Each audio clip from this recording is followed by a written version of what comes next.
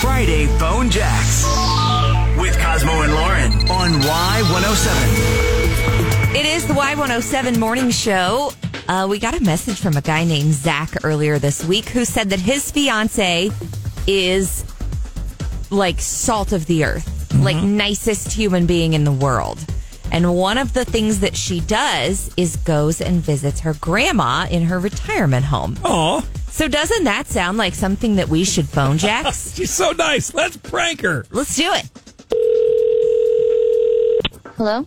Hello, I'm looking for Beth. This is she. Hello, Beth. My name is Frances P. Cunningham, and I'm calling from the Retirement Center. Oh, yes. Is this about my grandma? No, everything is fine with your grandmother. We love having Mary here. That's great. I know she likes it, too. Yeah, that's why this call is so difficult for me.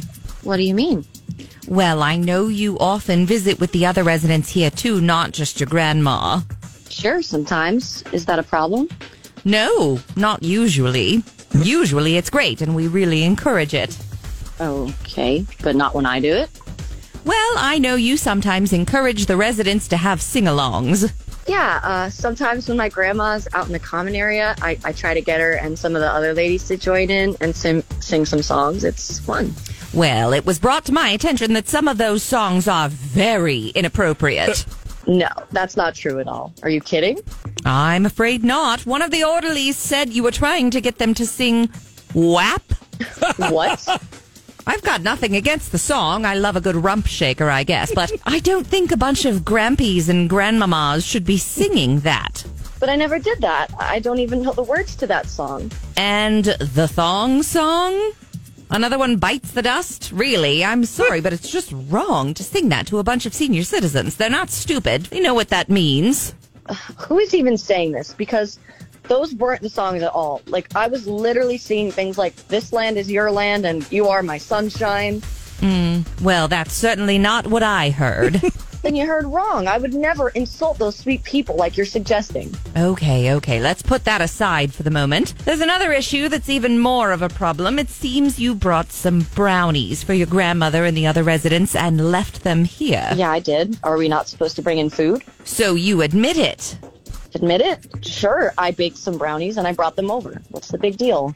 Well, I'm happy to hear you take responsibility, Beth. We do have you on surveillance footage here, but it's nice to have your confession, too, in case the authorities need to prosecute you. Confession? What are you talking about right now? Look, your grandmother Mary is very sweet, so I don't know how you turned out the way you did, and I can't imagine why you thought it would be funny to bring marijuana brownies to a senior home. That's ridiculous. I agree. Thank goodness nobody needed medical attention, but after eating one of your brownies, we found Gladys staring at the ceiling fan and giggling, which isn't completely out of the ordinary, but then Edgar was caught raiding the prune closet, and I was on to your little prank.